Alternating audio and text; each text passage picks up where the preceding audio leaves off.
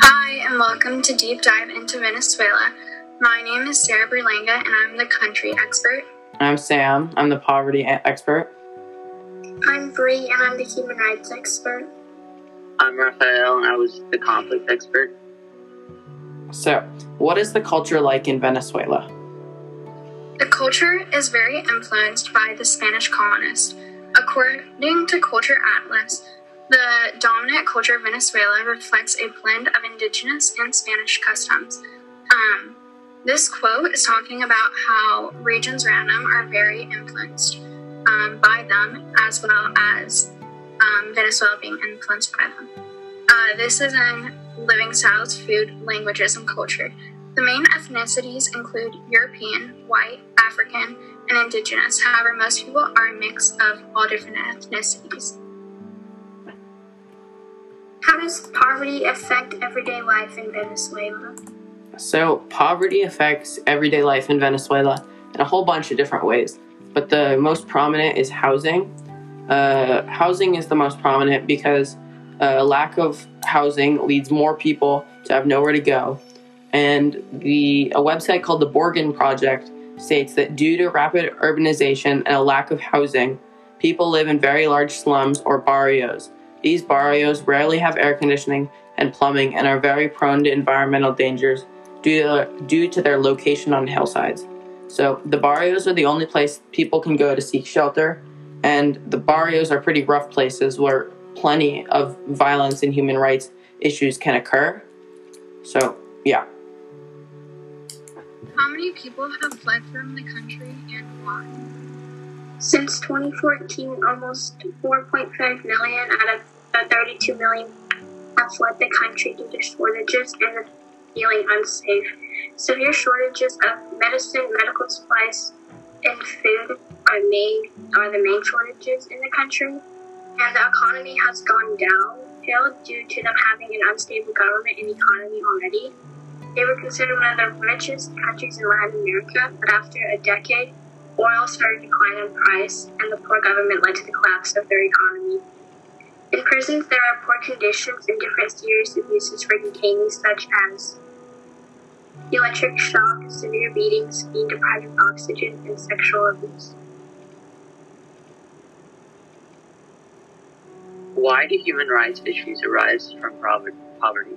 Well, human rights issues arise from poverty when the mortality and sickness rates go up, and the government does not do much to stop it. And another time in which human rights issues arise is when children are not presented with equal opportunity to have an education, which is considered a basic human right. Where's the population of Venezuela going? Venezuelans have been moving into the urban portions of the city. This has caused them to live in more rough areas because so many people live there and there's a shortage of supplies. People don't want to live in a country with a poor quality of life, and this has caused more immigration of people into Colombia and other neighboring countries. What condition has made so many people want to leave Venezuela? There is a money crisis and a shortage of basic supplies like food and medical supplies. Venezuelans don't want to have to worry about having food on their table at night or having proper medical care for their kids. They have not been given good supplies to want to live somewhere like Venezuela, and which has caused them to move somewhere else. Will any countries help Venezuela? There are over 50 allies and nations with good relations to Venezuela, but most of them will stay out of the conflict in the nation. Some will try to give aid with poverty and coronavirus relief, but most nations will avoid any of that to not get involved in the conflicts in the nation.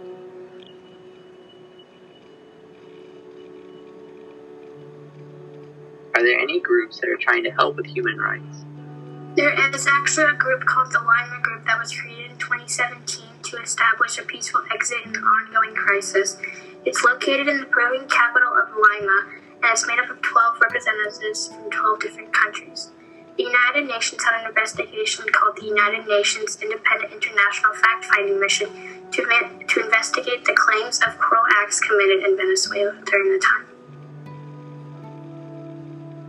Who is the real leader and how will they hold the power for much longer?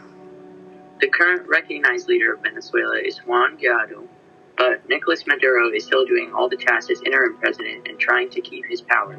They are fighting over who's the leader and sometimes using violence. Since Juan is recognized by over 50 countries, including the US, he will most likely keep his power for a short while.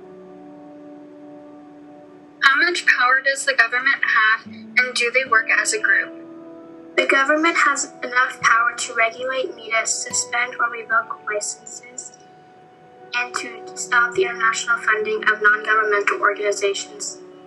The judiciary branch actually stopped functioning as an independent branch of the government, and the members of the Supreme Court have openly rejected the principle of separation of powers and have consistently upheld abusive policies and practices in the country.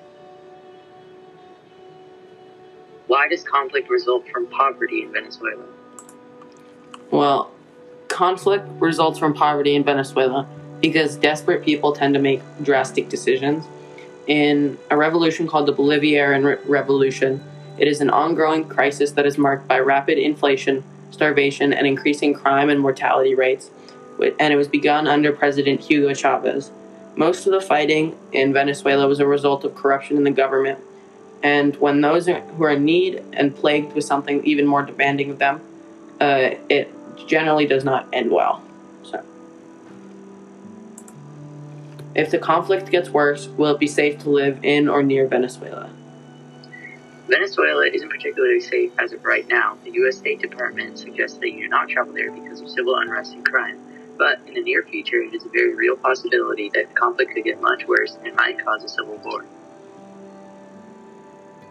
Thank you for listening to our podcast. Again, my name is Sarah Berlanga, and I'm the country expert. I'm Sam. I'm the poverty expert. I'm Bree, and I was the human rights expert. I'm Rath, and I was the conflict